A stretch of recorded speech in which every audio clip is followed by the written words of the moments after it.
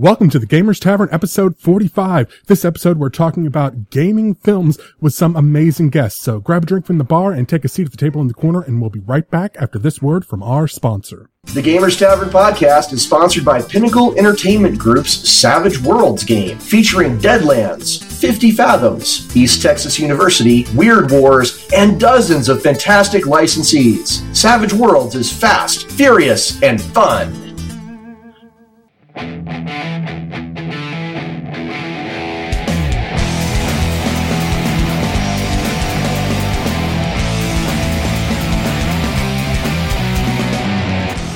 Hello and welcome to the Gamers Tavern podcast. I'm your host, Ross Watson. And I'm Daryl Mott Jr. And tonight we have with us three great guests who are all involved in making movies around or about gaming. We have the lovely and talented Jen Page. Hello. We have Mr. J.R. Rawls from the Dark Dungeons movie. Thanks for having me.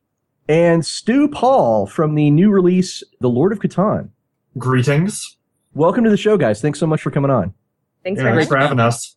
Well, one thing we do here on the Gamers Tavern is we always want to know more about you as a gamer in the framework of a gaming character sheet. So, Jen Page. Oh boy. What is your Hi. gaming character sheet like? Oh, geez. Well, it's very old-fashioned. I'd say it's very much still on paper because I wouldn't call myself a purist, but I do love first edition D&D with Nice. some second edition modifiers. I also love Call of Cthulhu. I'm one of the I don't know how many people are still out there playing Alternity, but I still play Alternity when I have the chance. And I love Paranoia and the game, not the state of mind. And Computer is your friend. yeah, I love to play half-elf thieves, and So I appreciate. you are an elf. I know. Don't tell anyone. I'm very excited about this predicament. And I value high dexterity and trickery, and I've been told I have a high charisma. So that's me. And we would know you, or our listeners would know you from things that's such as... Gamers very much know me from Dorkness Rising, Dead Gentleman's Dorkness Rising.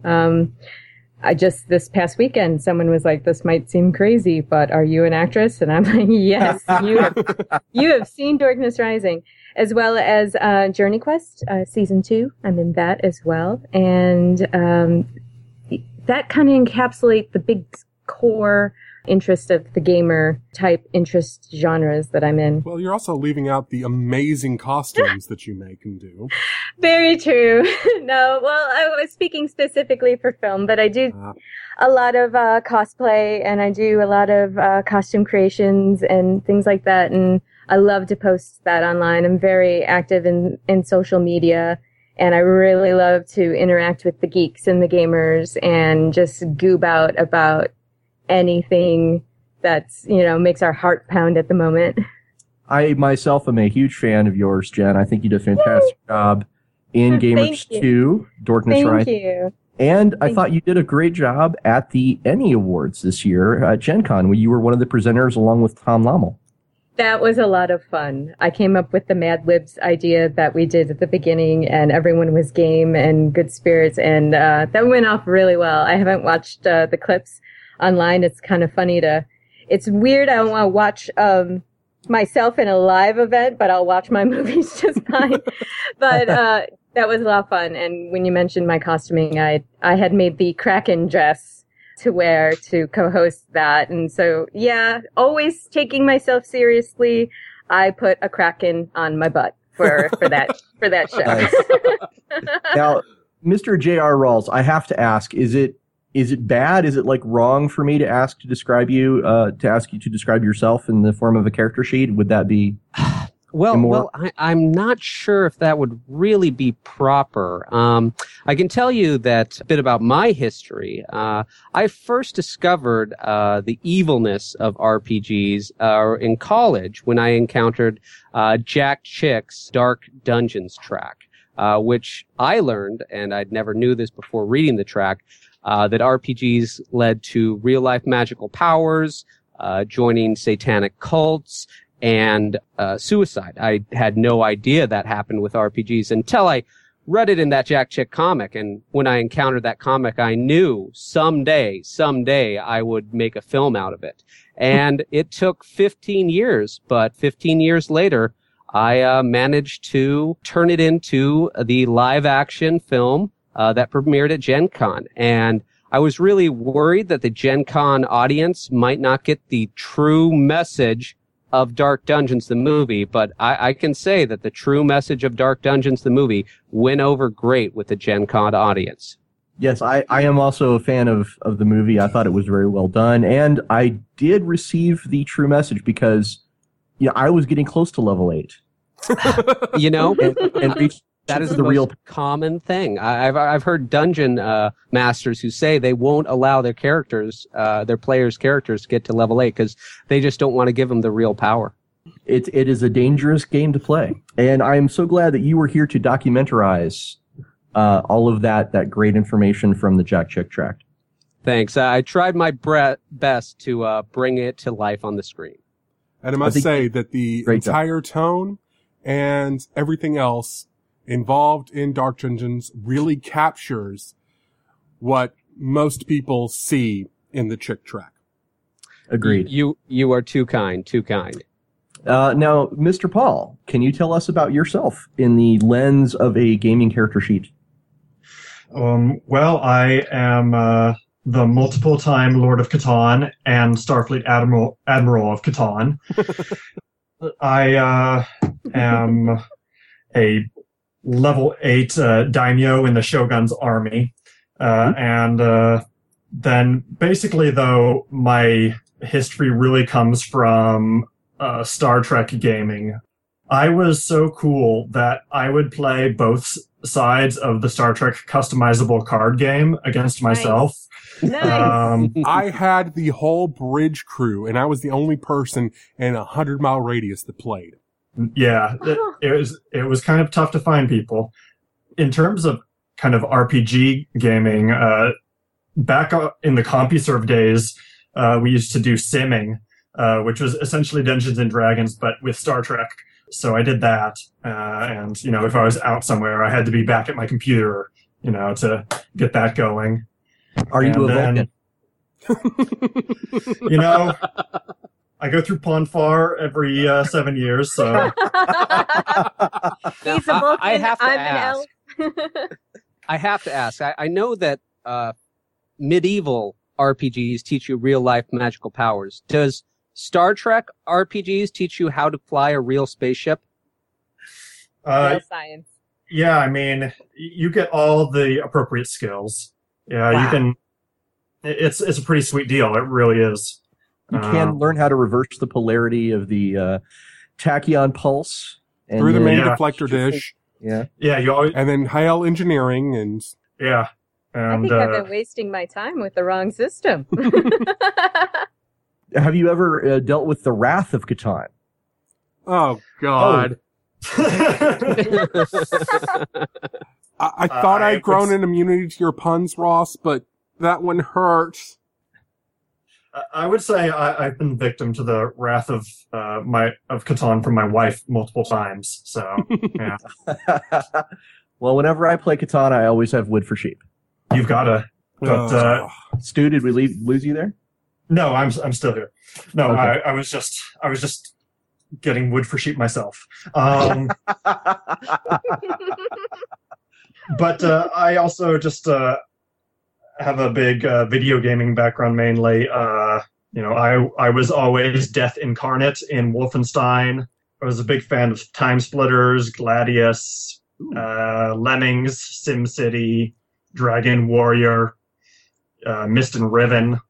So, Gladius, man, that was the LucasArts film. That was the LucasArts game that nobody remembers except us, it seems. Yeah. Which one?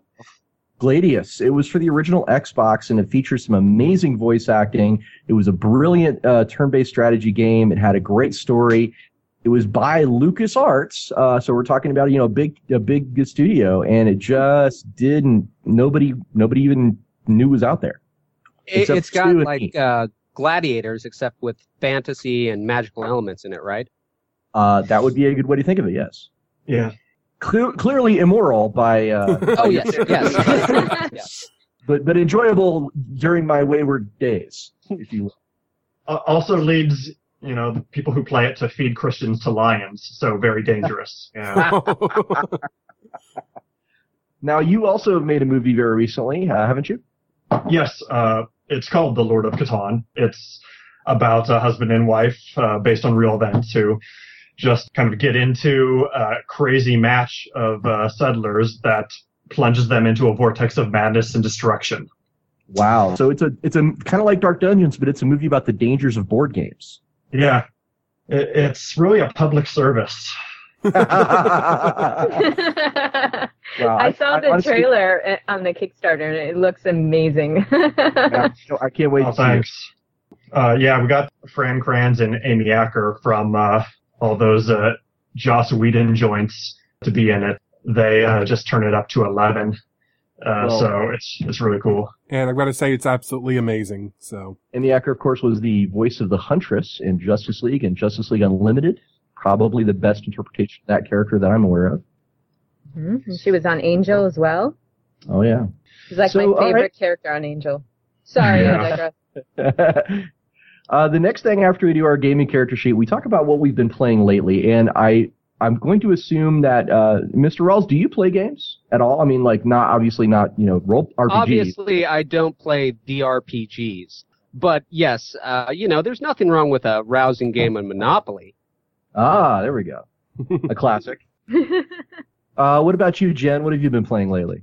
Oh, gosh. I always say I wish I could game more. It is so hard to find that time. And then, the older you get, your gaming groups to get together, it just becomes harder and harder. It's just such a challenge. But I do find myself playing some Numenera.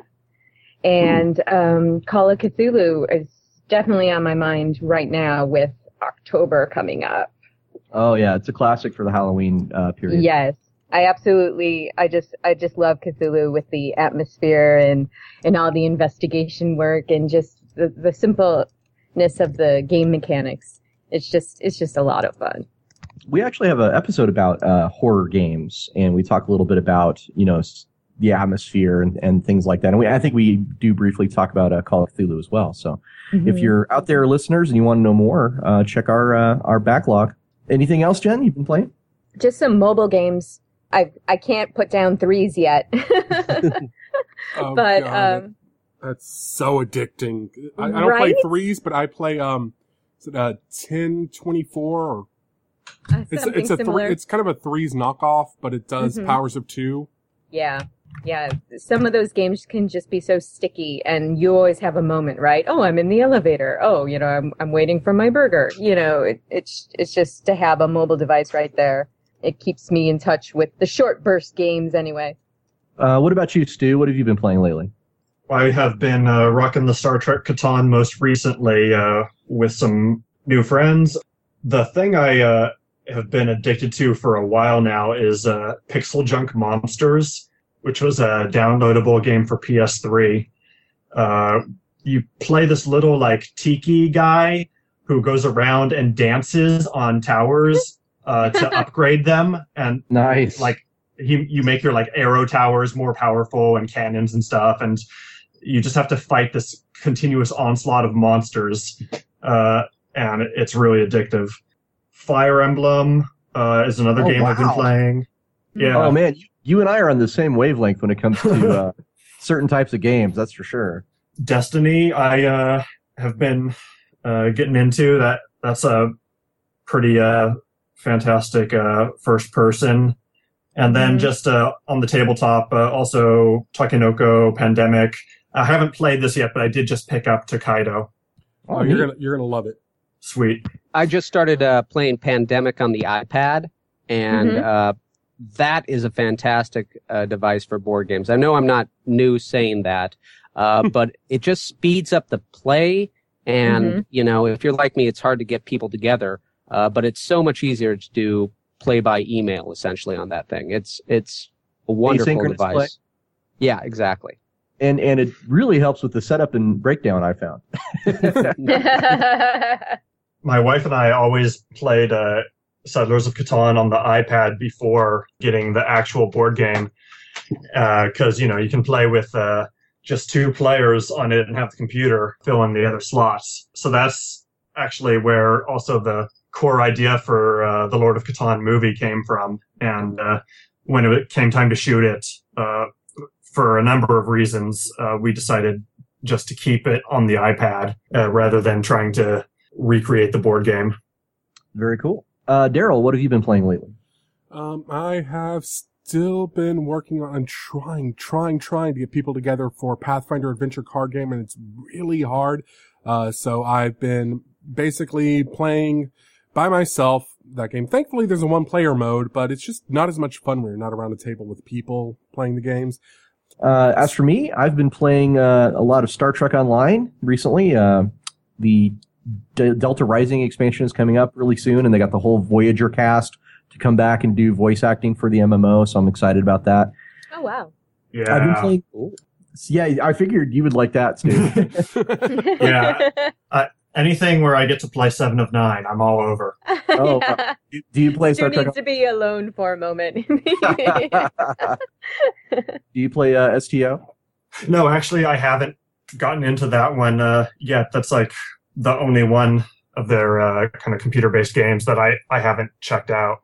Okay. Well, you might get a kick out of it if you like Starfleet battles or any of that stuff, because the ship combat's just amazing. Cool.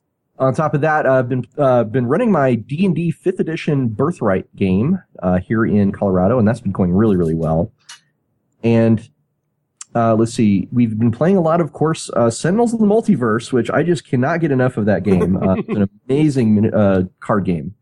And I can't wait to see what else these guys are doing from the company that makes that. I forget the name of it, but they are just a great group of guys, and I'm so excited about their future stuff. Okay, so we've talked. Sorry, about... one more plug can I make? Not for Absolutely. my thing. A game I have been playing recently has been with my 4-year-old daughter.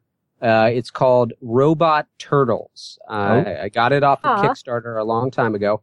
What it is it's a way to teach programming to toddlers and little kids. Oh, I saw this when it was a Kickstarter. It was like one of the biggest Kickstarter board games, and it just exploded, and I got it, and it's everything I could have hoped for.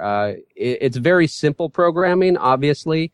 It's a great way to interact with little kids. If you're like me, you're a dad, and you've got a little one, you want to be able to play with them, but you got to play at their level. And this is something that you can have fun with, and they'll have fun at the same time, too. So people should check it out. Now, correct me if I'm wrong, but it doesn't actually teach programming. It doesn't teach you a language. It just teaches the sort of logic that goes into the code for programming. Exactly. Thank you very much for that clarification. Yeah, it doesn't teach you Java. No. Your kid is not going to be getting a day job after a few games. But it does teach you the logic and the systematic mindset that goes into programming, which is an important first step for a kid.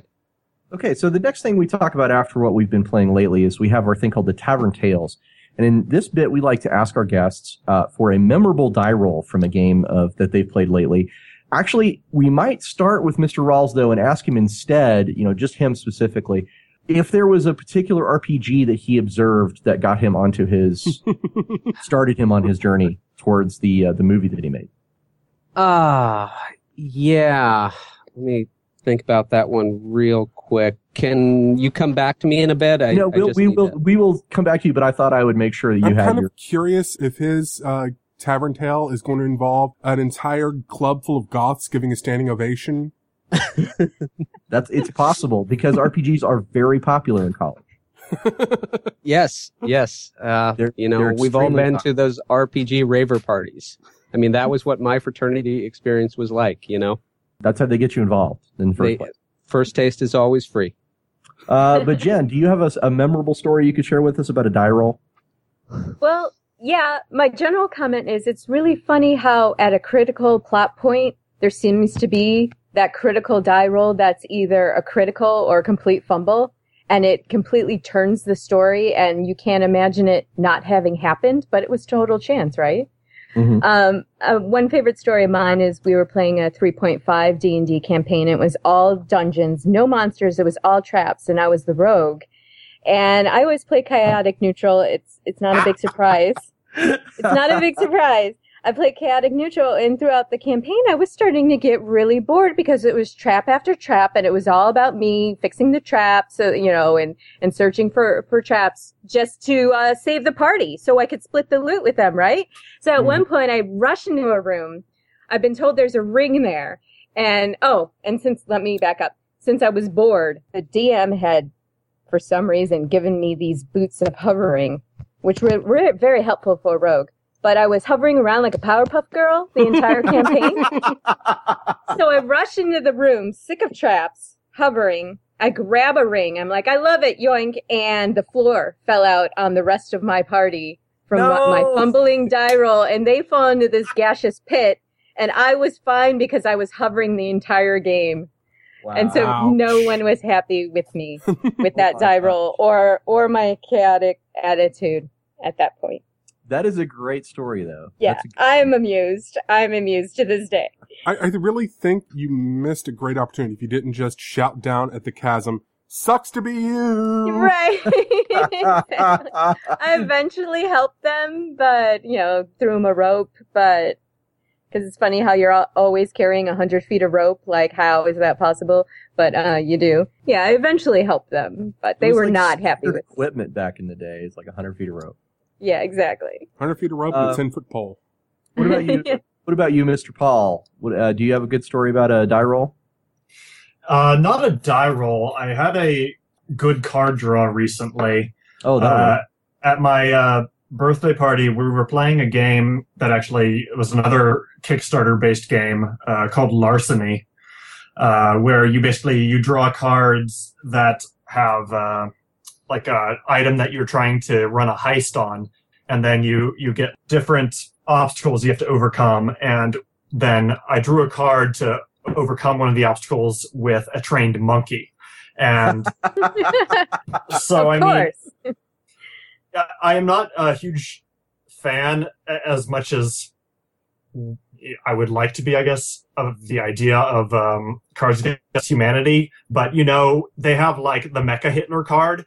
Well, the trained monkey card is kind of like the Mecha Hitler card of Larceny. So that worked out well for me.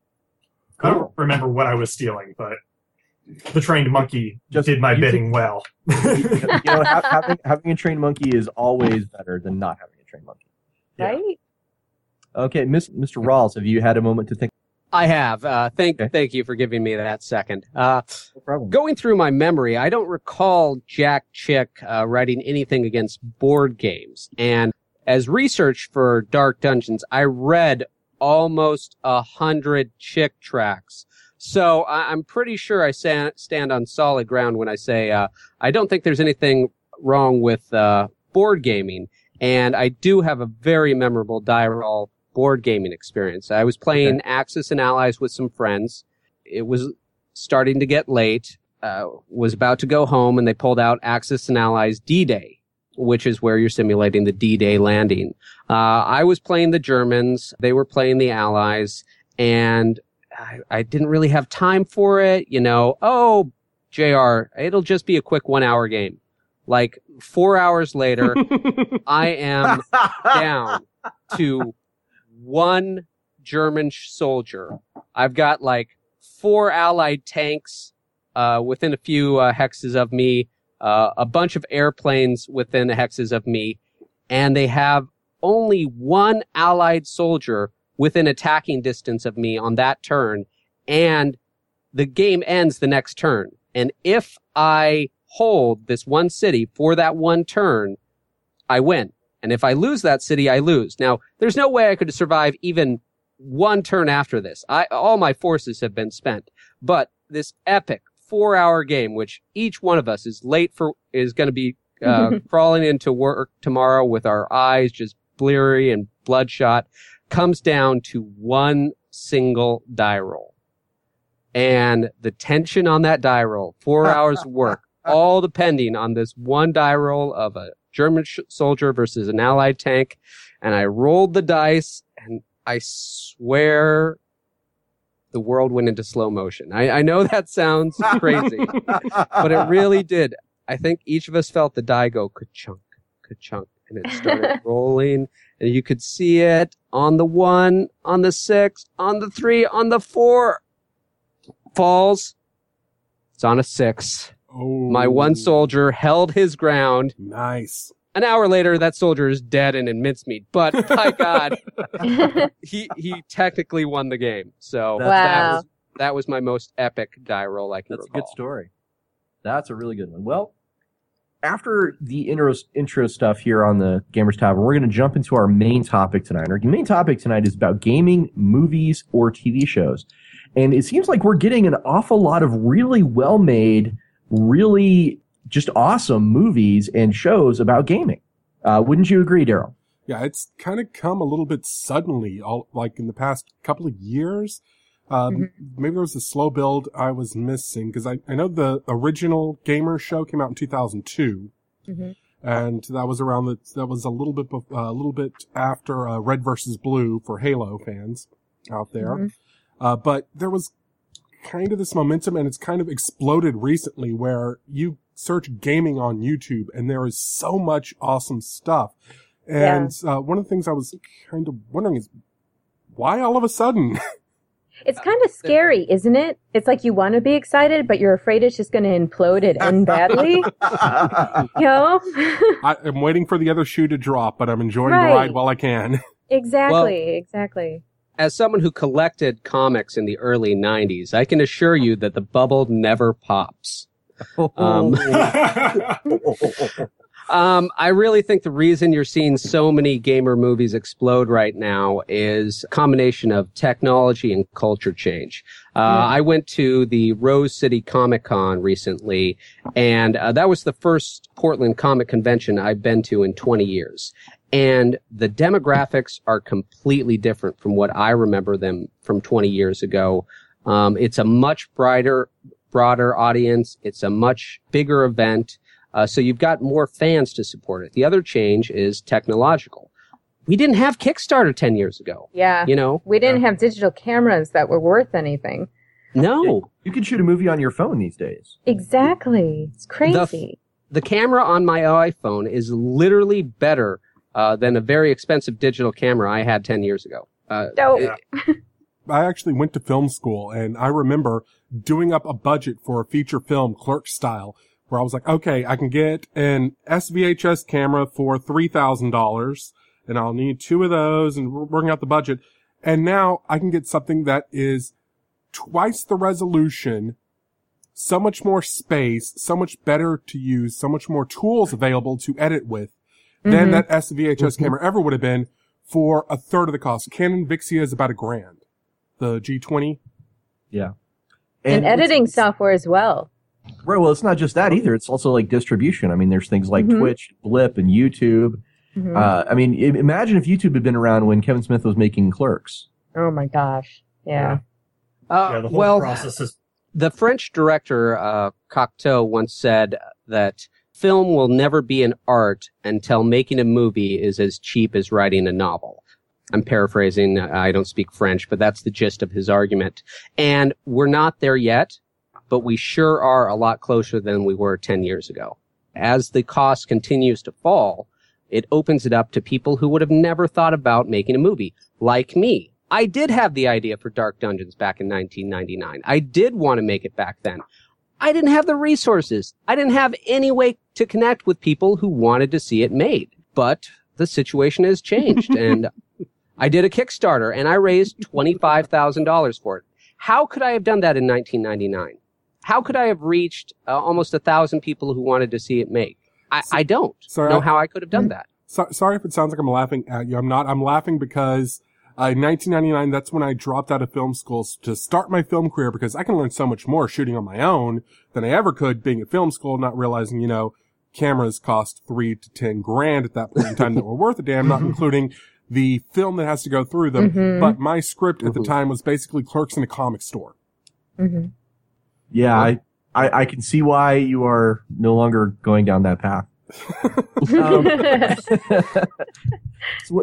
Stu, hang on, I want to see Clerks in a comic store. That sounds awesome. Totally. Oh, I was just going to say, yeah, the whole process has been democratized. And I mean, the gap between what, for lack of a better term, amateurs and professionals use in terms of technology the gap is growing smaller and smaller. So it's just opened up the whole field to anybody, really. Yeah. Yeah, and the new challenge is the fight with all the other content that's out there. Yeah. It's good content, but there's also massive amounts of unrated content, and just getting your voice heard in such a rushing river. It's a new challenge it's kind of like this new challenge that's presented itself in the ease of everything else. It's also cutting out the gatekeepers. Yes. For good and for ill. Yeah, definitely. But in terms of what kind of content is being put out, you don't have to have somebody say, oh, how can we market this? You just put it out there and the audience finds it. Right, yeah. Exactly. Yeah, the bad news about losing the gatekeepers is that the signal to noise ratio gets obliterated because anyone can make anything they want and put it online for someone to see. Yeah. However, I will take any day of the week that problem of, oh my God, there's too much to watch. What do I watch? Versus right. I can, with my phone, there are fucking celebrities on I can't remember what is the app that does like 7-second movies from your phone. Oh, like Vine? Vine. Yeah, there are Vine celebrities now. People who have become celebrities by taking 7-second movies on their phone. I never thought that day would come, and it's insane. So let me ask you this question. When it comes to making great movies or making great shows that about gaming, who have been the trailblazers? Zombie, Orpheus Entertainment, and Dead Gentlemen. They're my partners, so I may be a little biased there, or at least Zoe is my partner. But they are. I mean, I won't say they started this genre because I'm sure someone preceded them, but they've done so much for it. They've developed so many interesting series. They've continued to push the envelope. They were, I think, one of the biggest Kickstarters of all time for like a week. And then they got at least a week. At least a week. And then they got displaced by some celebrity or something like that. But potato salad. Right. I can do a whole episode on that damn potato salad world. Yeah.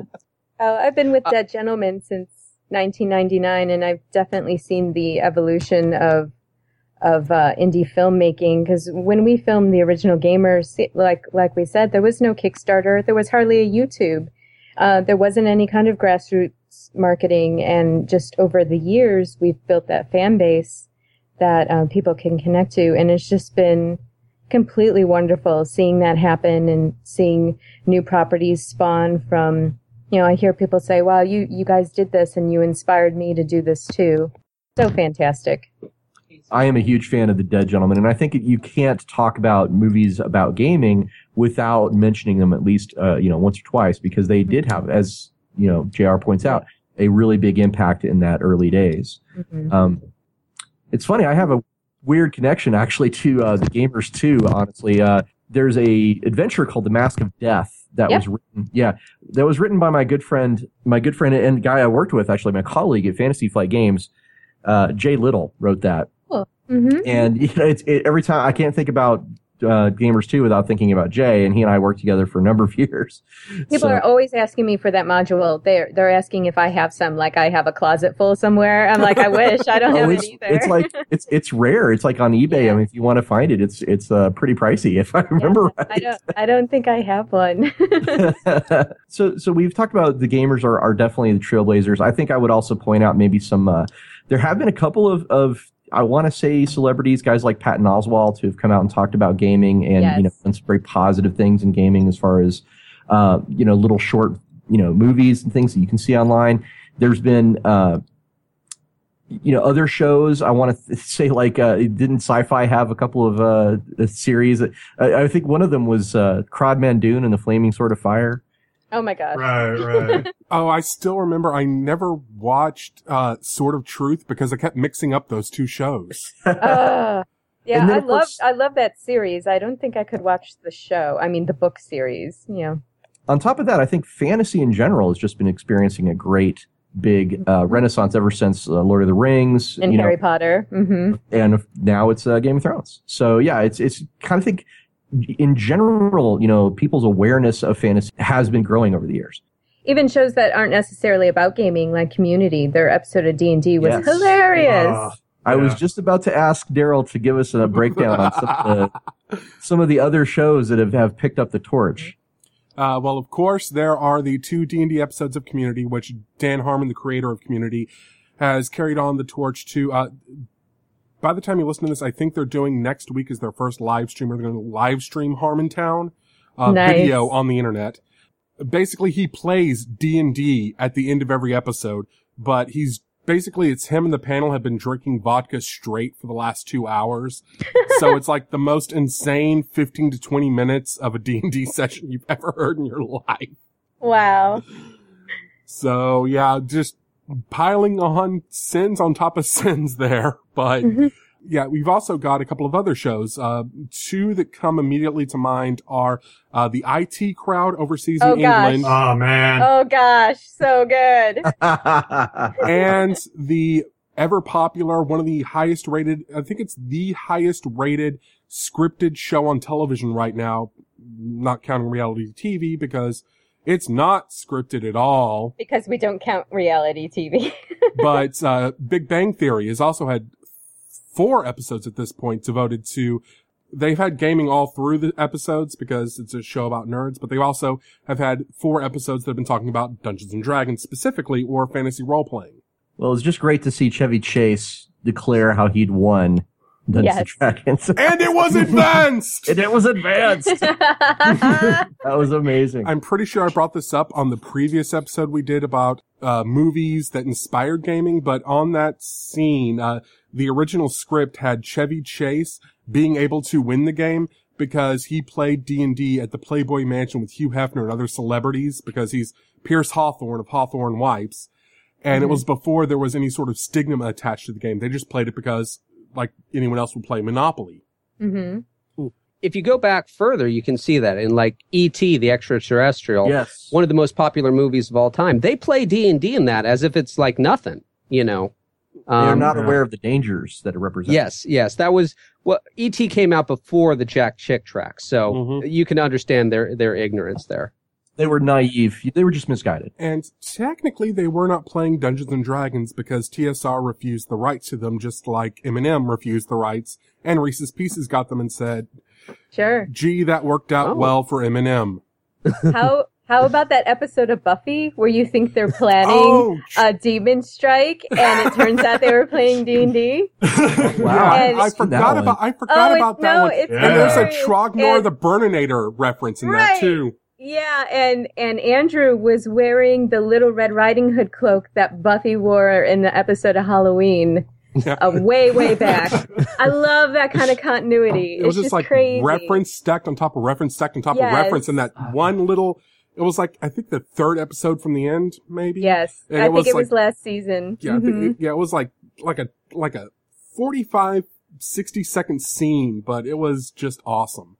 Now, Yeah, it was- this is not quite tabletop roleplay, but there have been other movies about role-playing, particularly when it comes to live-action roleplay.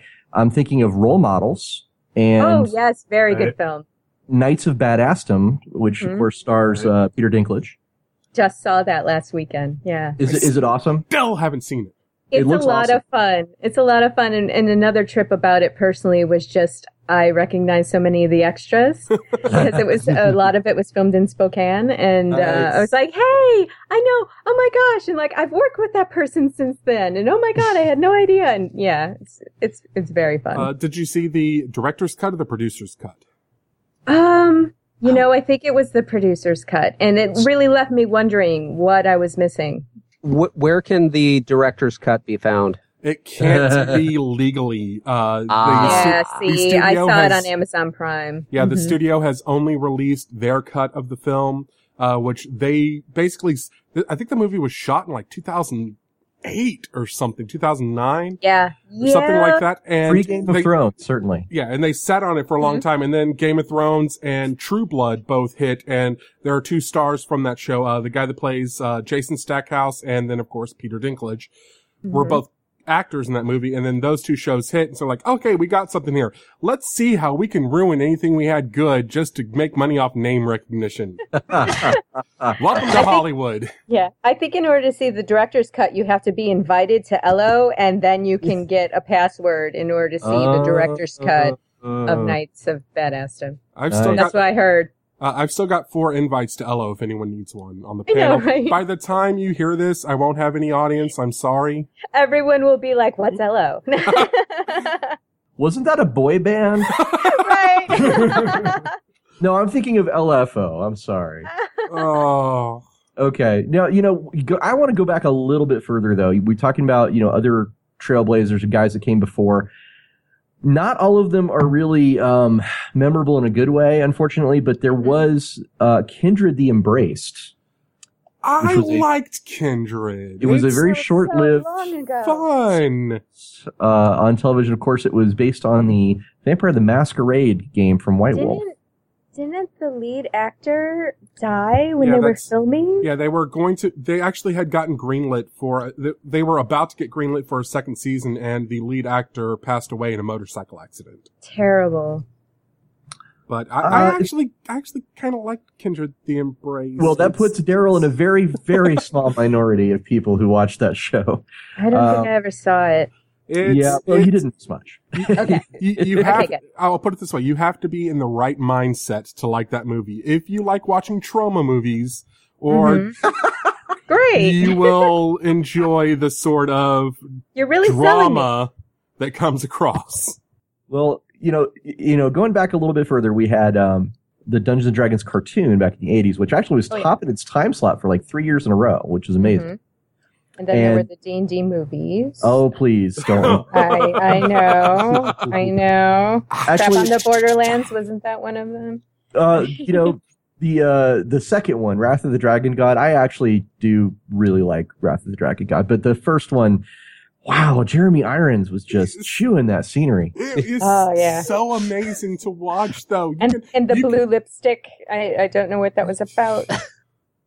There is a fantastic scene from the DVD, the making of feature of the Dungeons and Dragons movie, where they're showing Jeremy Irons and they yell "cut," and he just turns away with this look on his face like, "Get me my frickin' agent. I am gonna wring his frickin' neck." And you can just see the look on his face going, what did I've got to say, I've actually listened to the commentary track that he's on, and he and the director Courtney Solomon are just selling this movie like it's Citizen Kane, and it is hilarious because you can tell neither one of them are completely sober.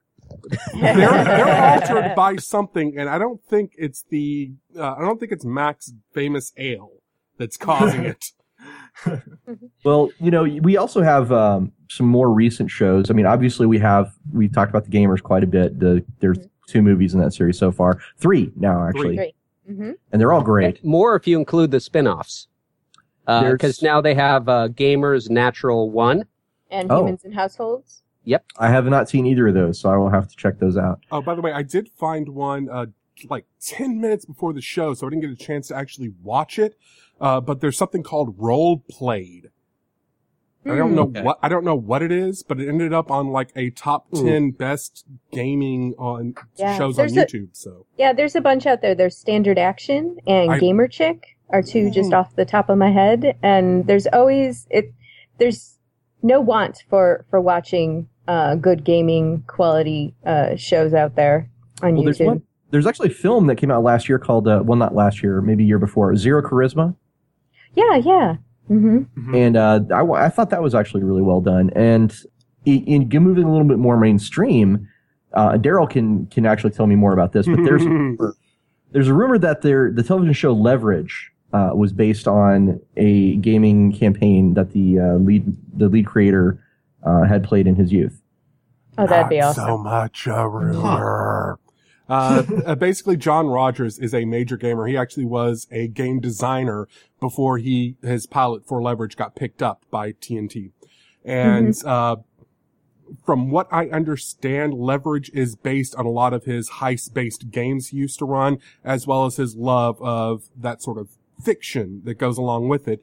And he is just a gold. If you ever go to his website, it's KF something. I'll have a link in the show notes, but it's based on Kung Fu Monkey, which Nice. name is his production company. But on every episode of Leverage that aired, he had a Q&A on his website in the comments section, and you can go through and read through. And you can also read through where I personally got him to admit that the season finale of Leverage exists solely to set up a scenario in which the officially licensed Leverage games from Market Vice Productions exists. Nice. But yeah, he is a huge gamer. He talks about that a lot on the show. But I swear to God, Leverage is basically Shadowrun, except that Cyberpunk and fantasy is too expensive for television. I keep meaning to check it out. Oh, if you watch the pilot and do not fall in love, I will give you your money back for whatever month subscription for the service that you watch. It's on, Cool. it's on Netflix. It's on, I believe it's on Hulu. But- Moving into the future, we have the Deadlands TV series, which of course is about the role-playing game setting Deadlands. I'm not by dead yet. Friend of the show and former guest Shane Lacey Hensley. It was, let's see, last I heard, it was still in pre-production. It At is. least It is still in pre-production. What's going on with that is, it was picked up along with a couple other shows, like a Halo live action show, for the Xbox. Microsoft was going to launch through Xbox a television network. They decided not to do that. However, the production was a licensed production, so the production firm is still going forward with Deadlands. So it may end up somewhere else, but they are still moving forward with production on that. let's all cross I our actually, fingers, because that would be awesome. Mm-hmm. yeah, I was actually talking to Xbox for a while about doing a TV show for them before they decided to close down the network. Mm. But c'est la vie. Yeah. Now, of course, then we have our non-fiction bits about gaming. A lot of documentaries like Dark Dungeons. Mm-hmm. Point of clarification. I appreciate that. Dark Dungeons is in fact not a documentary. It is an adaptation of Dark Dungeons, the graphic novel by Jack Chick. But he doesn't claim that to be a documentary, as far as I know. But it was filmed in real time, wasn't it? No, it was actually filmed over a 8-day period with a fantastic film crew up in Seattle who just did days? above and beyond what anyone could have Wow. expected of them. You shot that in 8 days? That's amazing. Holy Yep. Shit. I'm sorry. As soon as you see the movie, you'll understand. If you know anything about filmmaking, you know why I'm freaking out right now. That's pretty nuts. We stretched every dime until it screamed. It's kind of like what we were talking about earlier, though. The tools are just so much better these days than they were 10 years ago. And honestly, we had a lot of people willing to work because they believed in the project. It is a great project to believe in, and it turned out fantastically. But actually, about real documentaries, there are some about their gaming. There's like the Dungeon Masters, which has Scott Coram in it. There's Darkon, which is again about live action role play. Daryl, help me out. Isn't there a D&D documentary that's been spinning for quite a while? Oh yeah, I think that's there's dead. there's two competing ones, and both of them are going to end up getting released, I believe, either late this year or early next year. But wasn't there something like they were both involved with the first production or something? Yeah. I'm going to try to do a too long didn't read of all the drama that's going on with that one. But there was a 3-man production team that was doing a documentary on the history of Dungeons and Dragons. And what happened was there was a split between two of them and one of them. And then the two of them went off and started to do a Kickstarter for their own project. And now there's a lawsuit. And depending on the results of that lawsuit, we're either getting 1 or 2 documentaries on the history of Dungeons and Dragons, either late this year or early next year. Which is eerie when you think about the history of the Dungeons & Dragons license when it comes to film. Because there's also been a lot of litigation regarding with that. And you can find lots about that if you read my Anicle news columns, because I actually read those legal documents. Wow. I will tell you, if you want a bedtime story that will knock your ass out. Well, let's take a quick break, and then we'll come back and talk some more about gaming and film. What is the most important invention in all of mankind? Beer! Longtime listeners will know how much I love good alcohol, but when it comes to craft beers, there's so much out there it can be intimidating. What's the difference between a brown ale and an IPA? And why is there so much German, Hefeweizen, Bock, Dunkel? Where do you start? I'll tell you where. Craft Beer Club. For just $3 each, you'll get 3 bottles of 4 different beers right to your door every single month from independent craft brewers of the best quality. In just a short amount of time, you'll be snobbing it up with the hipsters talking about nose and hops. But Daryl, I can get a 12-pack cheaper at the local store, you say. But can you get specialty, regional, small batch beers at that price with this much selection? I didn't think so. Besides, you know you'd spend twice that much at a bar for the same beers just to try them out. So go to gamerstavern.org/craft beer club and we'll start you out with your first shipment plus 3 free gifts. That's gamerstavern.org/craft beer club and start enjoying real beer. And we're back, and we've been talking about gaming films that are about gaming culture and games themselves. Films and shows. Oh, and shows, web shows, TV shows, and pretty much any sort of media that's going on.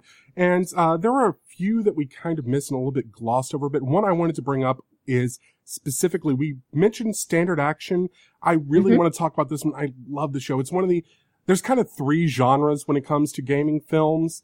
The first one is, of course, movies about gaming, which The Gamers and a lot of the ones we're talking about, Dark Dungeons, is about people playing games. Night of Bad Aston, Zero Charisma. All of these are about that. Lord of Catan is about people playing a game. But there's a second fictional genre that's movies and shows that are set in a gaming universe. And we talked about some of those. We talked a little bit about Leverage, Kindred the Embrace, the D&D media that's around. But Standard Action's probably one of my favorites. It's set in the world, and it's also kind of hosted by the star and writer of it is former guest Joanna Gaskell. So that's completely former guest and friend of the show. Yes, and that's completely not the reason why I'm picking out because I'm a huge fan. That's why she was on the show. I just want to know, does anyone else know anything else where it's actually set in the gaming world, where you don't see the people playing the game, but you can kind of feel, Deadlands would be that way. Order of the Stick, it's not a television show, but it's very popular webcomic. I think it's quite clear that takes place in a gaming world, although you never see the gamers themselves. There is Clue. Yes. That fits. Let me make a long story short. Too late. There's nobody here. Nobody here. Why would she threaten to kill you in public? I love think she that meant movie. to threaten in public to kill them. Oh. I absolutely love that movie. It's on Netflix as well. So if you've never seen the Clue movie and you saw Battleship and were kind of reluctant. Oh God! Go no, Clue is amazing. They've got. Let's just not talk about Battleship. Right. They've got a all-star comedy cast, and the timing on that is just so spot on. Oh, I love it. I always meant to have a Clue party where I'd invite people over and, any man can come as Miss Scarlet if they wanted to and, just mix up the characters, but watch that movie and do a little live role playing of Clue. No one dies, of course, but I love that movie so much. I call dibs on Professor Plum. Perfect. There you go. I always thought I would do Peacock just because I could rock the hell out of a peacock costume. I was also always partial to Colonel Mustard. Jumanji? Would that qualify? It's a fictional game. It blurs the line. Yeah, I kind of put that in the same thing as gamers, where it's like they shift between being in the game and not in the game. But the game bled into their world, right? Yeah. It's a lot closer to the line we're talking about. And there are a lot of blurs between these lines, but it's just something I kind of wanted to talk about.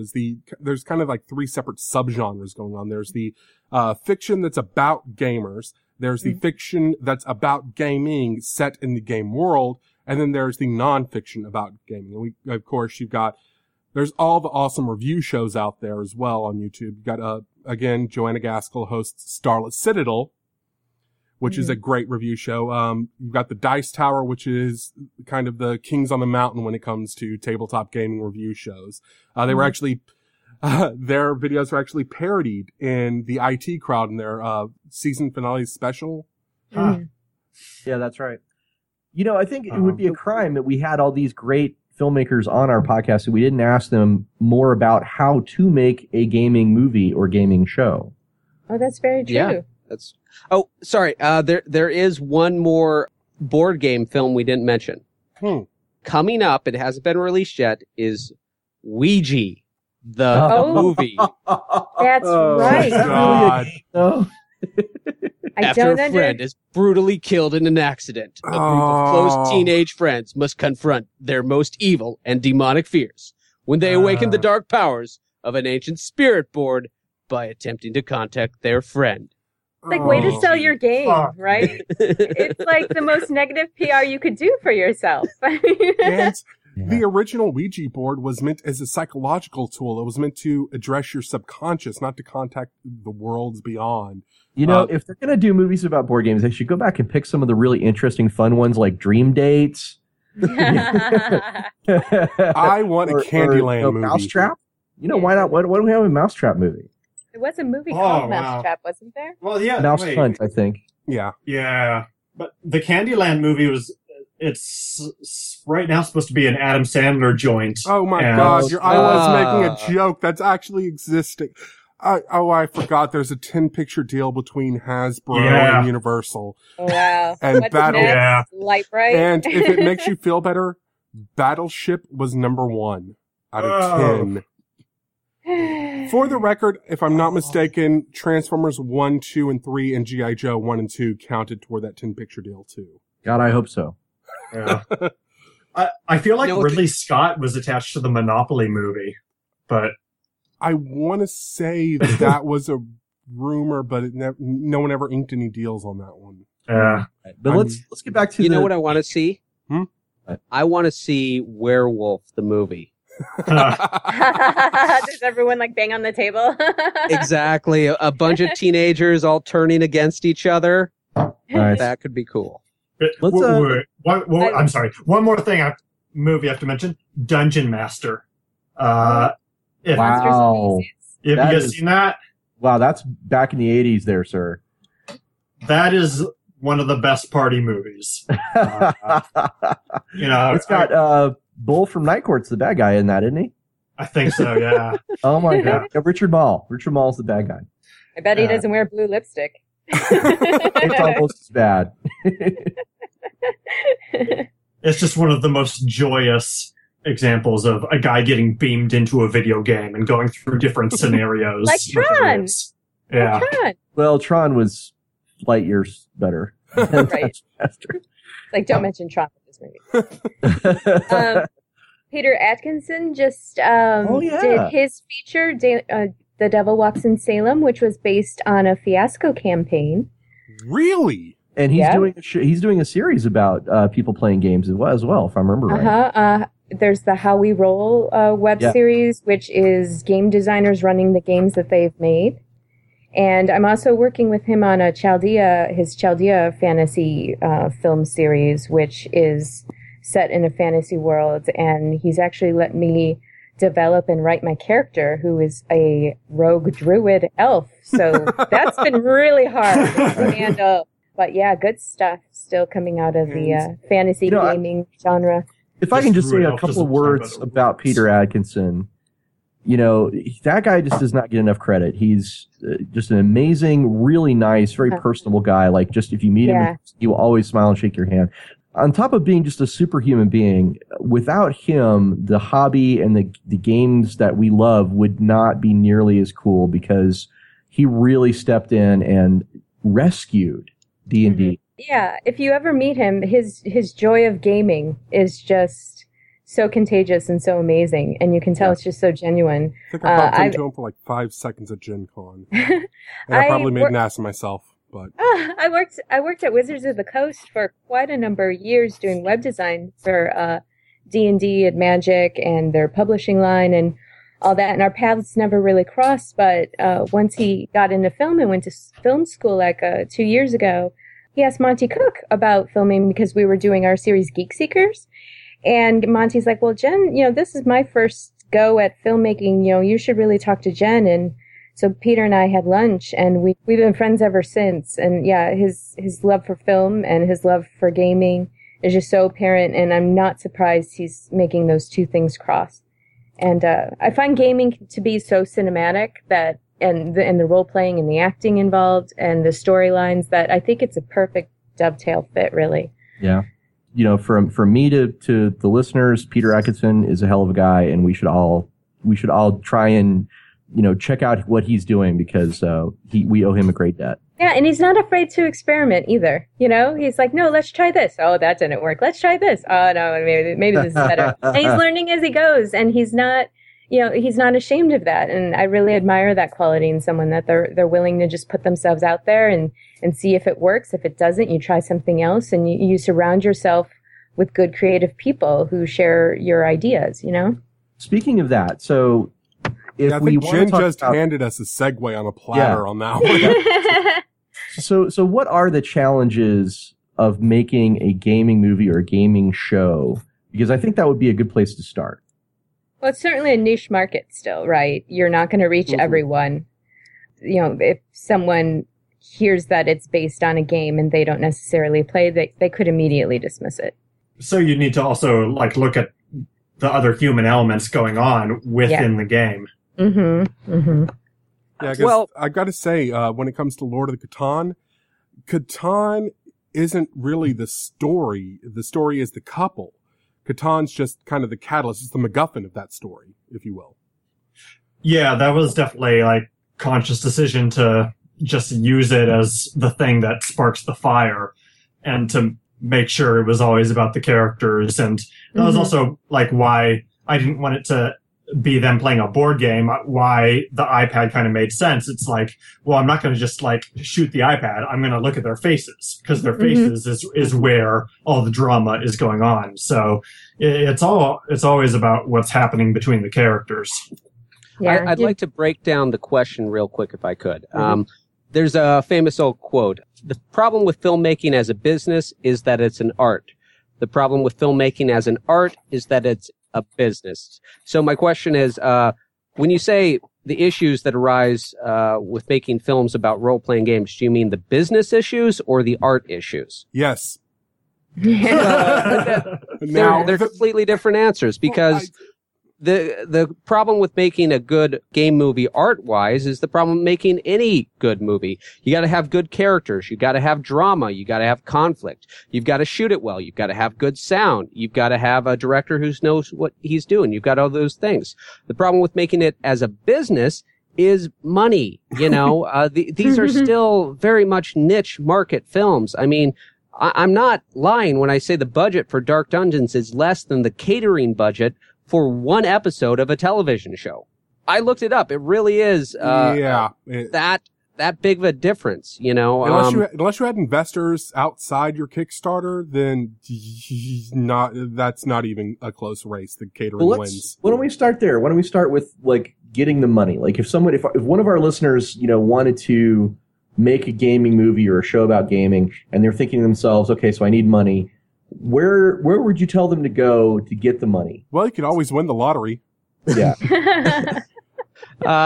Actually, that was only a start for me. For those who don't know, I won the lottery for $1,000. And while $1,000 was nice, it wasn't going to change my life unless I made it change my life, which is what I did. I used the lottery winnings to film the Kickstarter. And from that, I obtained the money necessary to film Dark Dungeons. Which is an awesome use of a lottery ticket, I think.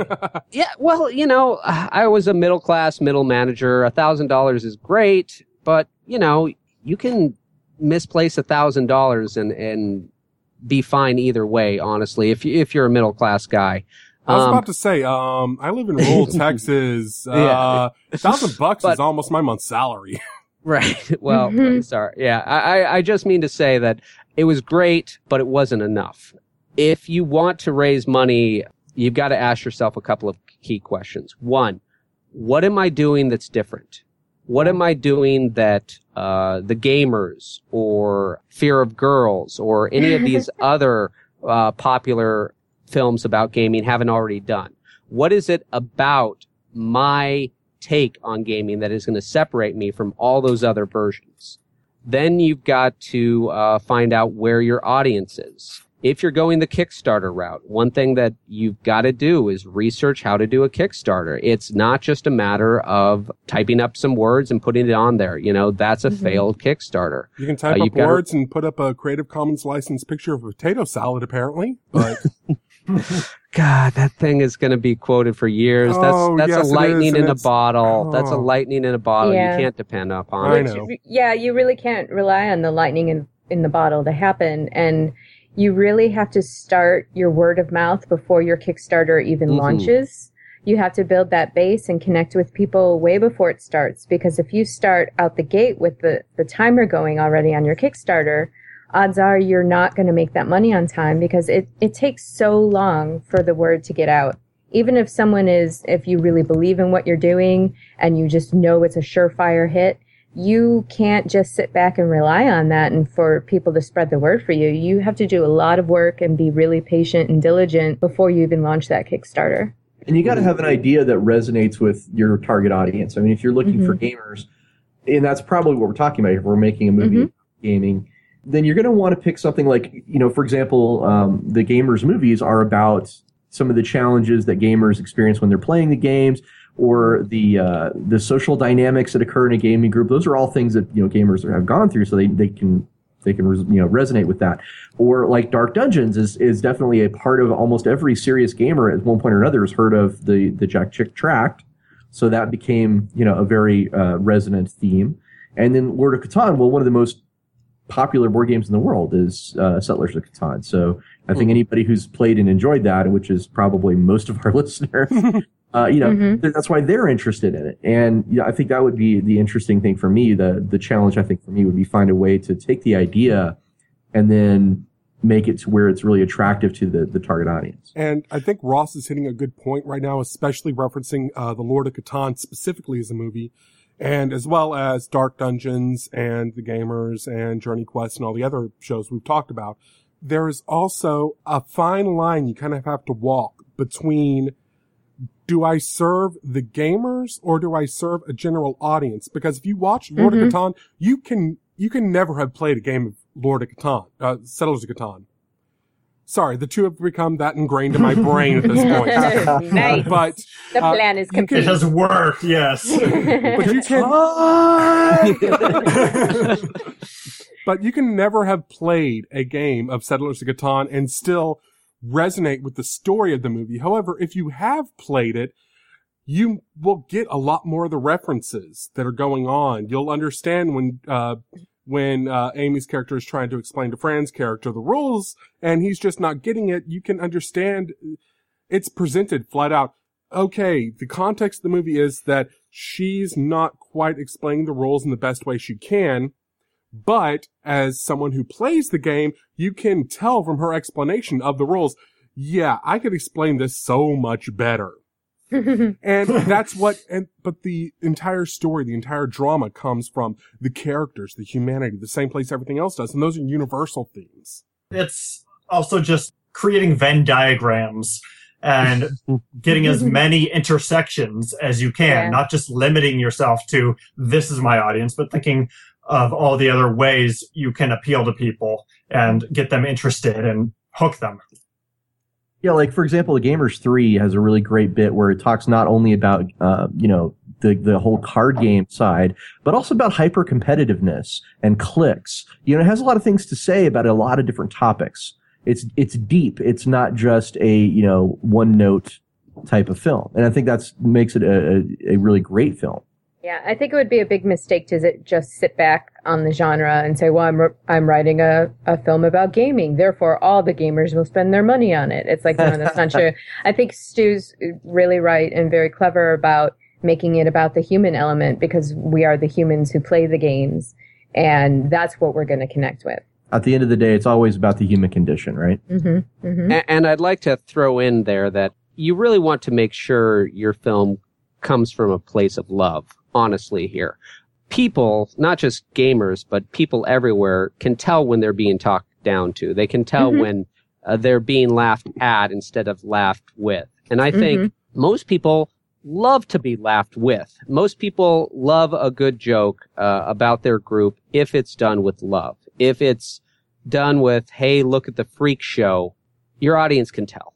Some people might say you're describing the difference between Community and Big Bang Theory right there. I wasn't going to name names, but yeah, Big Bang Theory. Yeah, I'm naming that name right here. That does not come from a place of love. And some people might disagree with that assessment who are fans of the Big Bang Theory. However, some people could also very well see how that could be the interpretation watching the Big Bang Theory. Well, I'll go on record and say I think that's definitely a difference between. I can definitely see that's a difference in perception of it. I don't agree. I really love the Big Bang Theory. It's a show that I actually really like, and I still haven't watched this week's episode, so I'm kind of, on one hand, I'm loving the discussion. On the other hand, I'm kind of watching the clock. How much longer is in the episode so I can watch the new episode? But I am a defender of the Big Bang Theory, but I'm also at the same time saying, yes, I understand that even though it's written by, you can tell that there's a lot of stuff that's in there. A lot of the writers are one of us. Well, there are a lot of references in there that are there, but this episode is not about defending one or the other. Because they're having to appeal to a mass audience, a lot of the jokes and the interpretation of the show, and again, it's a 3-camera sitcom genre, so yeah. We'll just have to agree to disagree on that. But let's say we've got a script with a great idea, and it is done with love, and we've got our money, either through winning the lottery or doing a good Kickstarter on that idea, and now we need to do what? Production? Is that the next step? Find a producer that you can trust. And you can trust. who will get shit done. My producer on Lord of Catan was the third producer that I was ostensibly working with on the project, that before it was somebody that I was like, okay, this person's going to go the distance. And then from there, yeah, you build the team, because you can't do everything yourself. Yeah, you have to wear a lot of hats in indie film, but you certainly can't do it on your own. Yeah. So you need a producer, and he's your get stuff done guy. Who else are we going to need? Well, just being an actor, I got to say, good casting is really good. And if you happen to find some, I think casting is important. I think actors and Jen Page is for hire, correct? I totally am. And if you need, and it doesn't hurt to have someone known in the gaming community already to help amplify that signal. And here's a question I'm going to ask Jen that every independent filmmaker out there should really learn how to ask. Jen, are you union? I try not to be. I dodge SAG as much as possible because I like the opportunities that indie film presents. So far, I've managed to skirt under the wire, but the more I keep saying that, the more I'm going to get in trouble. There's some leg breakers on their way to you right now, I think. Yeah. I mean, I want to explain to our audience who may not know anything about film production what was going on there. There are various trade unions that are involved in filmmaking, and you will see these a lot, especially if you're trying to work in Southern California. And if you have one person on your film of any of the unions, you are now a union film. That means you are now subject to union rates. So when Jen was talking about wearing many hats, you can't do that on a union film, because that's crossing crafts and everything else. And unions, I'm not going to talk down on unions, are a great thing. Unions, I am a supporter of unions. They're practically a status symbol. There are people who look down on me because I say I'm not SAG, and it's like, no, it's a choice, you know? I mean, yeah, there's a lot of opportunity out there, and I don't want to limit myself because it's necessarily a SAG production, you know, or not a SAG production. I would have loved Dark Dungeons to be a SAG production. I honestly would have, but we simply didn't have the budget for it. Honestly, if we were to go SAG, we would have been, I want to say double or triple our budget. No. Yeah? No. That's an underestimate. You would have been probably 10 times your budget. Fair enough. You're probably right. So when it comes to acting, you're going to need to get amateurs. Not amateurs per se. There are a lot of actors who are out there who are not guild actors. Yeah. Well, I'm using amateur in the very specific sense of used to not getting paid. Yeah. If the listeners want advice, one of the things that you can read in like a dozen different, so you're making your first film books, which is what I did when I started making Dark Dungeons. Movies for dummies? No, I will actually suggest a really, really great book for learning how to make a movie is Everything I Learned About Filmmaking, I Learned from the Toxic Avenger. By Lloyd Kaufman and James Gunn. Which I think James Gunn kind of knows what he's talking about, considering he has the #1 movie in the world for the past 2 months now. I do want to hear what JR's was, though. Sorry. I would like to recommend the film How to Make a Feature Film for Under $25K by James Savaco. I read that book when I raised $25,000, $533 for Dark Dungeon, so it was an obvious fit for me. And one of the advice he gives is pay people in promotions. Say you have a person who's always been assistant producer. Well, guess what? You get a producer on this movie. You get the credit. I get you for free or less than your normal costs. Everyone's happy. We should have a link to that book in the show notes. Yeah, we're going to have a link to those and a lot more. I have a small library of I went to film school back in the 90s, so I've got a small library of how to make filmmaking. Oh, and take a step back in the process from that. Writing a script. I really love the book Save the Cat by Blake Snyder. Oh, no. No? It is my only problem with that book, it is an amazing book for understanding the craft of telling a story. Right. My only issue with the book is that so many filmmakers right now are using it as you have to have all these elements and not as a guideline. Wrong. It's the same way that Joseph Campbell's hero's journey has been misunderstood. No. It's more like it makes you think about plot points and elements that you might not necessarily have thought about or fleshed out. And people think, I have a good story. That's all I need. And it's not necessarily true. Just, the beat points and things like that. Certainly you would never want to take anything and go, this is the winning formula. This works every time. And I think that's bullshit. What do you think, Stu? Is there a book that you would recommend? The Elements of Screenwriting. Yes. Yeah, and there's a lot of bullshit in it and a lot of filler, but at the end of the day, story by Robert McKee, it still has some very good points about how to craft a story, and you can take 2 pages from The Art of Dramatic Writing by Lejos Egri that just tell you, like, here's a character breakdown, and just look at that. That's pretty helpful. I gotta think, like, if we're talking about making a movie and we're talking about, using gamers and we're talking about, maybe getting some non-SAG actors and things of that nature, couldn't you also, like, reach out to the cosplay community and find some guys who are really good at making costumes and get them involved? Couldn't you? Yeah, totally. I'm sorry, I was going to say, that is a huge challenge you're going to come across when you're making a movie that's about gaming, especially if you're going to have in-game sequences, is most games are period pieces. And period pieces, that means anything that's not modern day, are expensive as hell. Yeah. So if you can reach out to the cosplay community, it doesn't matter what genre, whether it's far future or far past. Ren Fair, cosplayers, anyone like that, they already have the awesome costumes. Yeah, especially if you're doing a drama, right? What about reenactors, like the guys who reenact the war stuff? It depends. Some of them are so serious, I don't think they would want to be in, necessarily a comedy or a game about, a film about gaming, that sort of thing. It's like, this is real to me. And it's like, oh, okay, Well, okay, obviously depending on, your particular local, but I don't know. Mm-hmm. I was just throwing out some ideas out there. I thought you guys might have some thoughts on this, because I'm sure it's not as simple as going out into the woods with a camera, right? There's like sound issues and lighting issues and things of that nature. Can I throw this out here? Write your script for the budget you have, not the budget you want.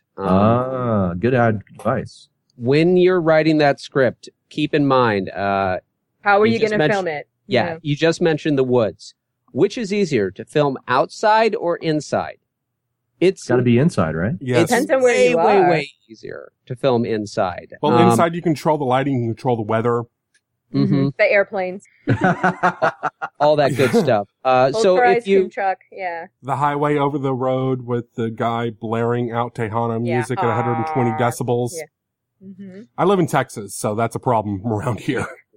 If you watch Dark Dungeons, you'll look and you'll notice that 99% of that movie takes place indoors. And that was a script change that was done by me to make it cheaper. We had a number of outdoor scenes.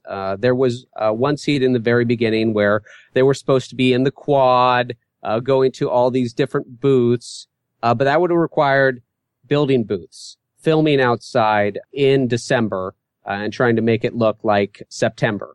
It would have required extras. So we cut that and replaced it with a newsreel, which we got from public domain footage. That was so sweet, by the way. Thank you. And that saved us probably like $4,000 or $5,000 if we would have tried to actually have filmed it outside with all those extras, with all that extra days of shooting, all that other stuff. So keep in mind the budget you have and write to that. Isn't there a lot of public domain stuff out there for people that may be surprising amounts of it? A public domain and Creative Commons. Domain stuff. Yes. A simple Google search will reveal so much stuff you can use. If you ever watch the movie Ed Wood, he talks about his love of stock footage. Well, you too can be Ed Wood because you have far more stock footage than he ever had access to. Stu, do you have any advice on these topics? Yeah, I was going to ask. I haven't seen Lord of Catan yet, but from the trailer, it looks like a lot of it is filmed in the same location, and that is always smart.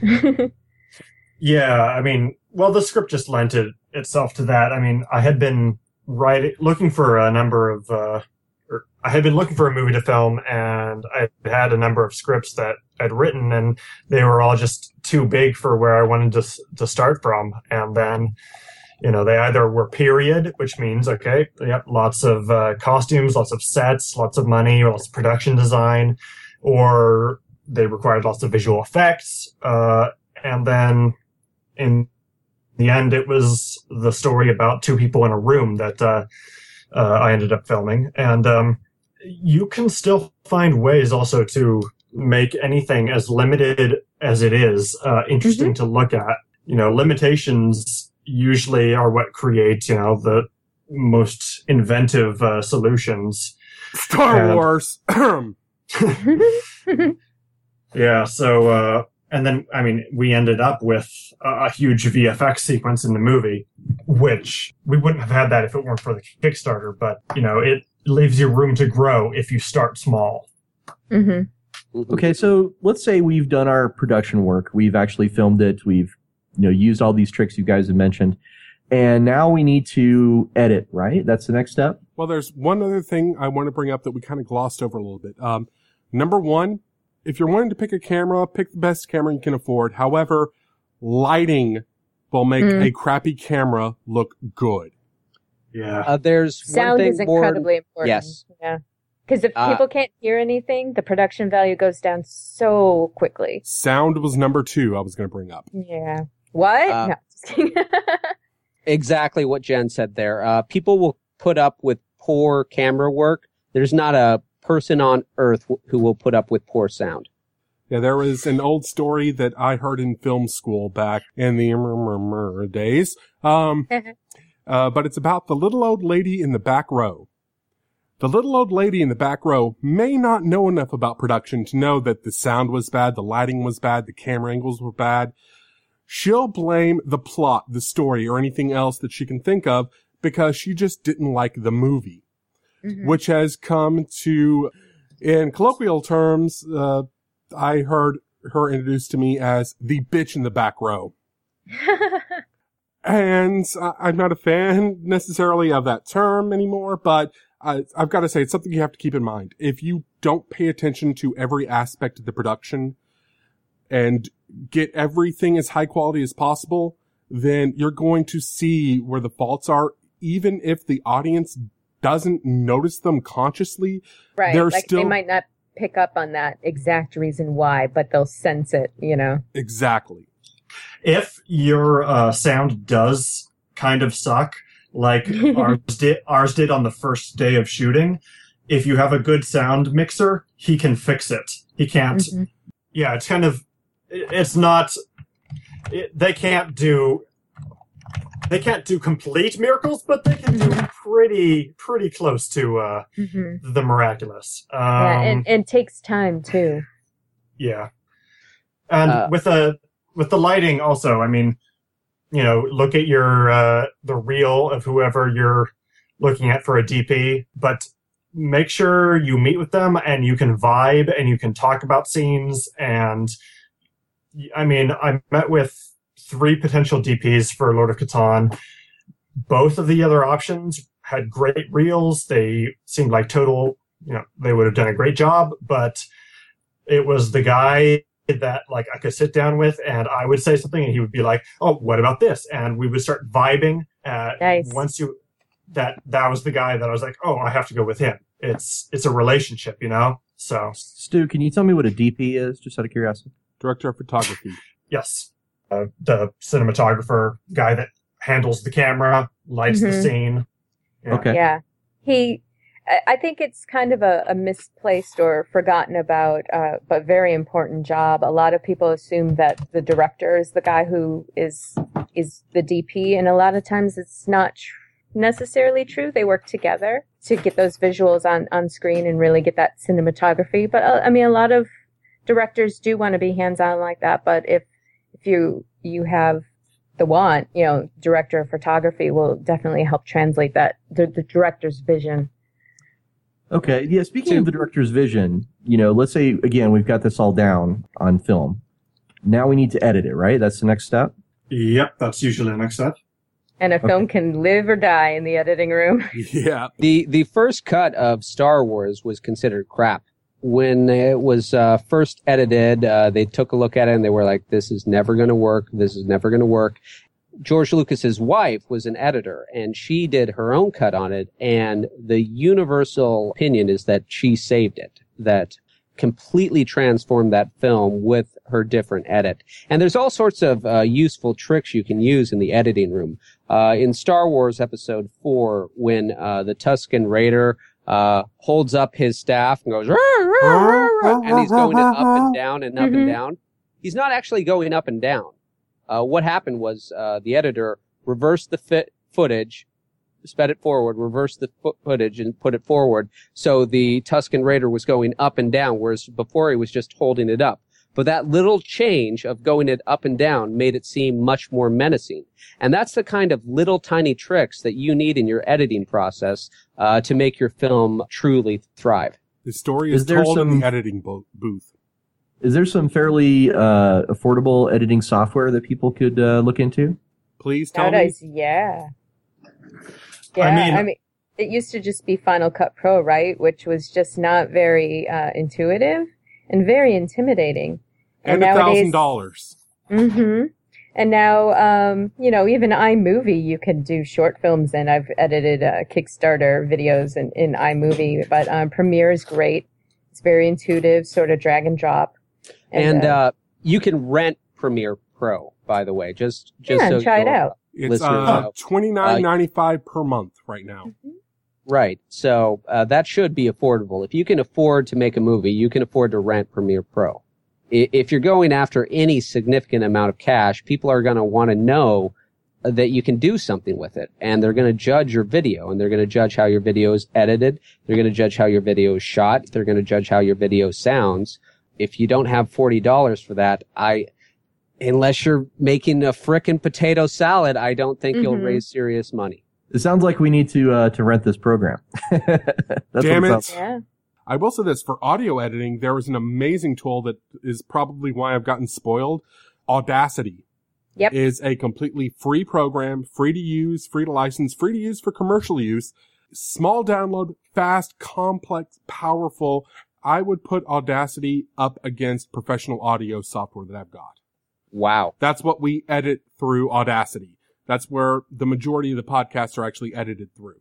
And it is a great program that's absolutely free to use. Let's ask another question of our guests while we've got him here. Okay. So we've edited the film. We now need to get the word out. And I'm going to actually target this one.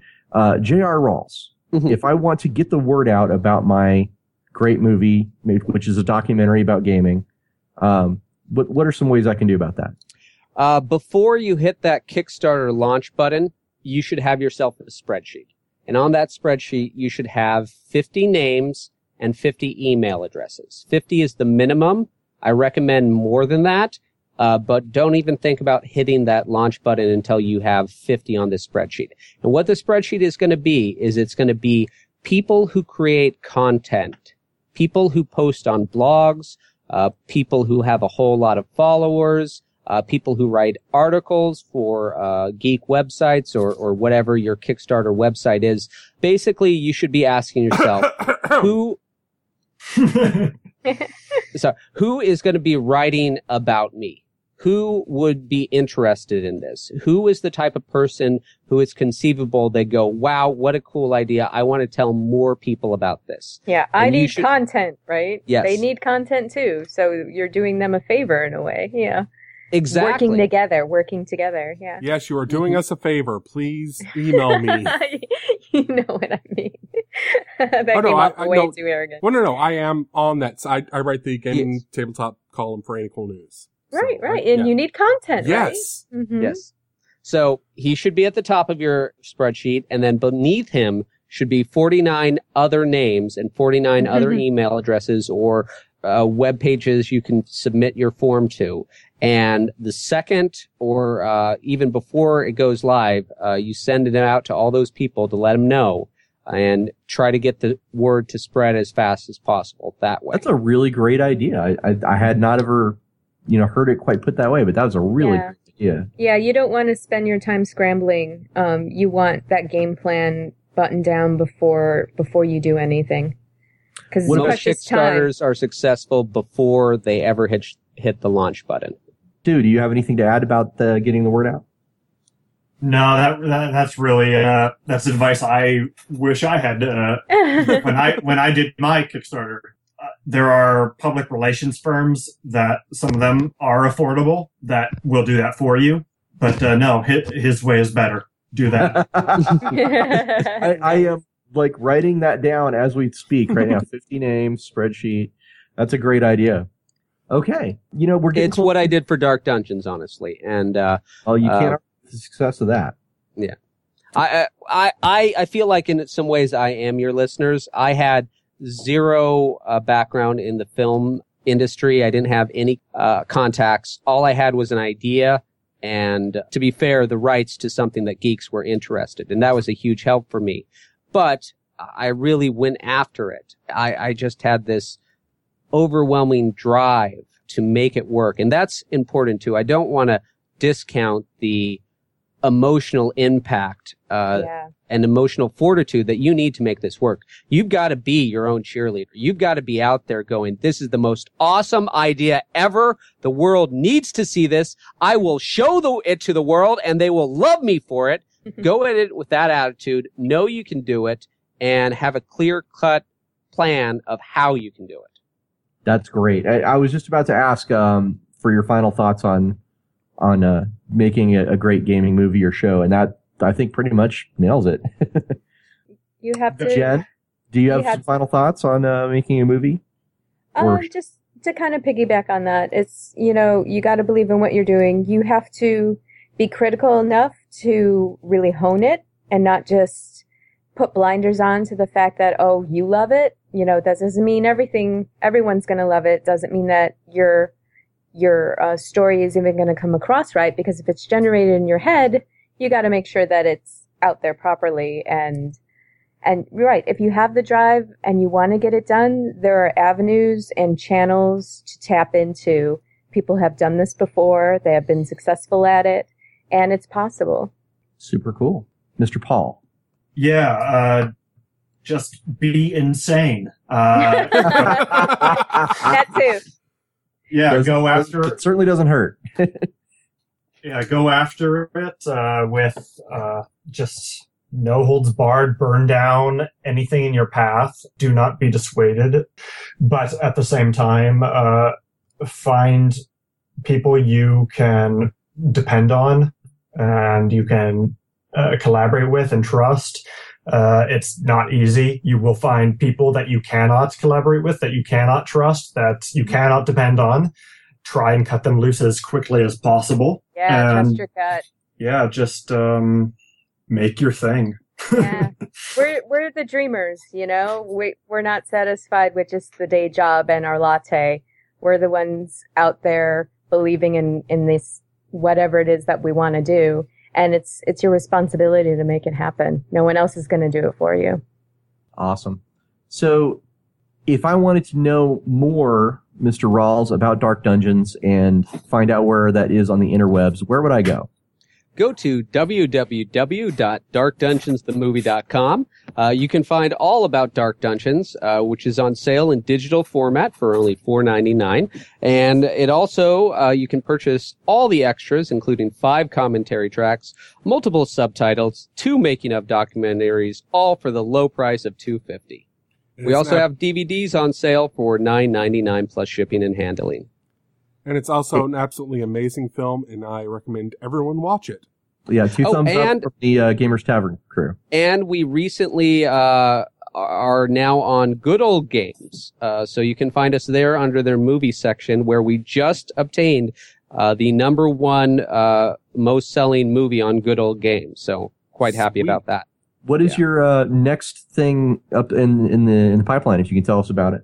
The next thing in the pipeline is not ready to be publicly disclosed yet, but I can tell you I am going to be launching a Kickstarter in October, and you'll have the full details of it a few days before it goes live, because you are actually on my new spreadsheet of names.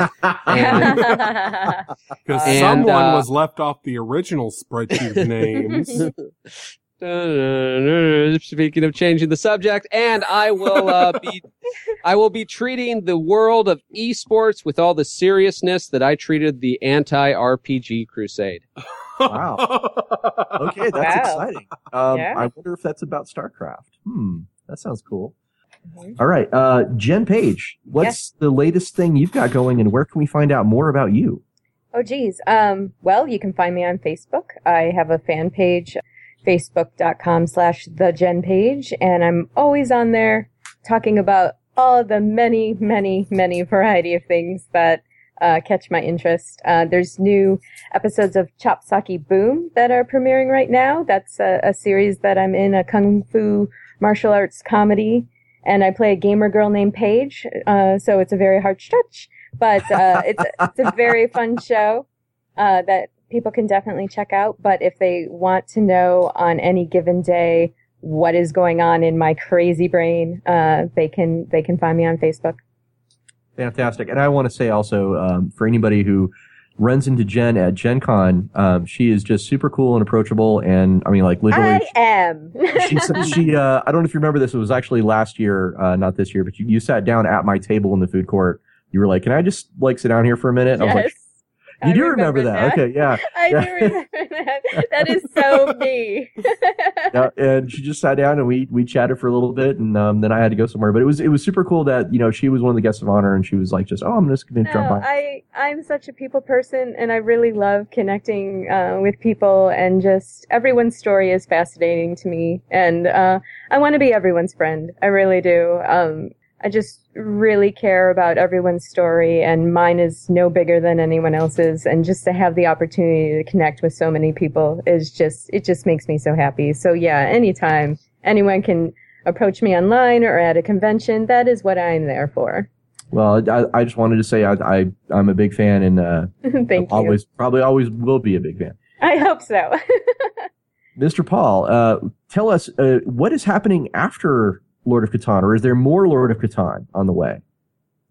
I'm not planning on another installment of the Lord of Catan, although there has been a question about that, and I could imagine a world in which Amy Acker, we pick up her character for a completely different genre after the film,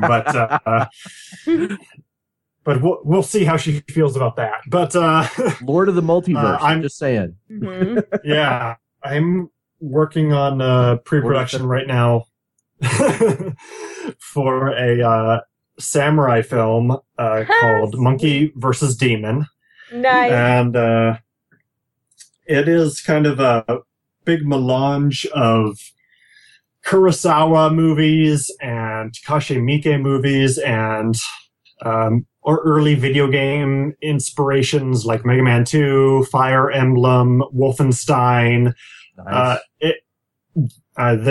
The number of references to different things in the script is kind of absurd, but it is looking like I'm going to first launch a crowdfunding thing to shoot kind of a trailer, and then from that launch a 3-part series for the film itself, telling the story of Monkey and his battle against the evil trying to usurp the power of the Buddha and the world.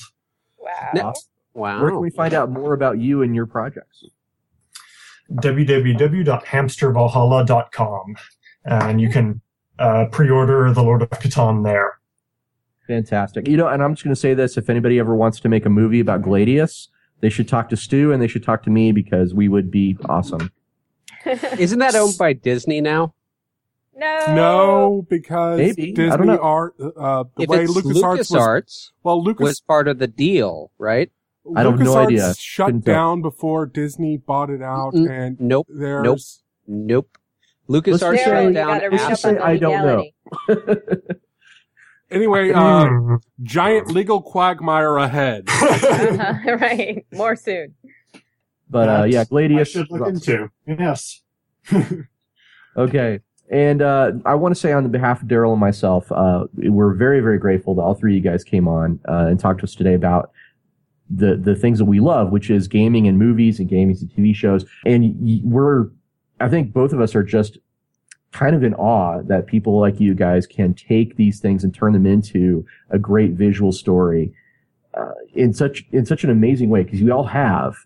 I know that I have just nothing but respect for you guys, and I can't wait to see the next thing that you do, because we need this. I think our hobby, our industry, we need some kind of representation. We need people who are going to, film a great story and do it with respect to the stuff that we like to do. And I think all three of you have done that in your own way. So thank you very much for coming on the show. We're both very grateful.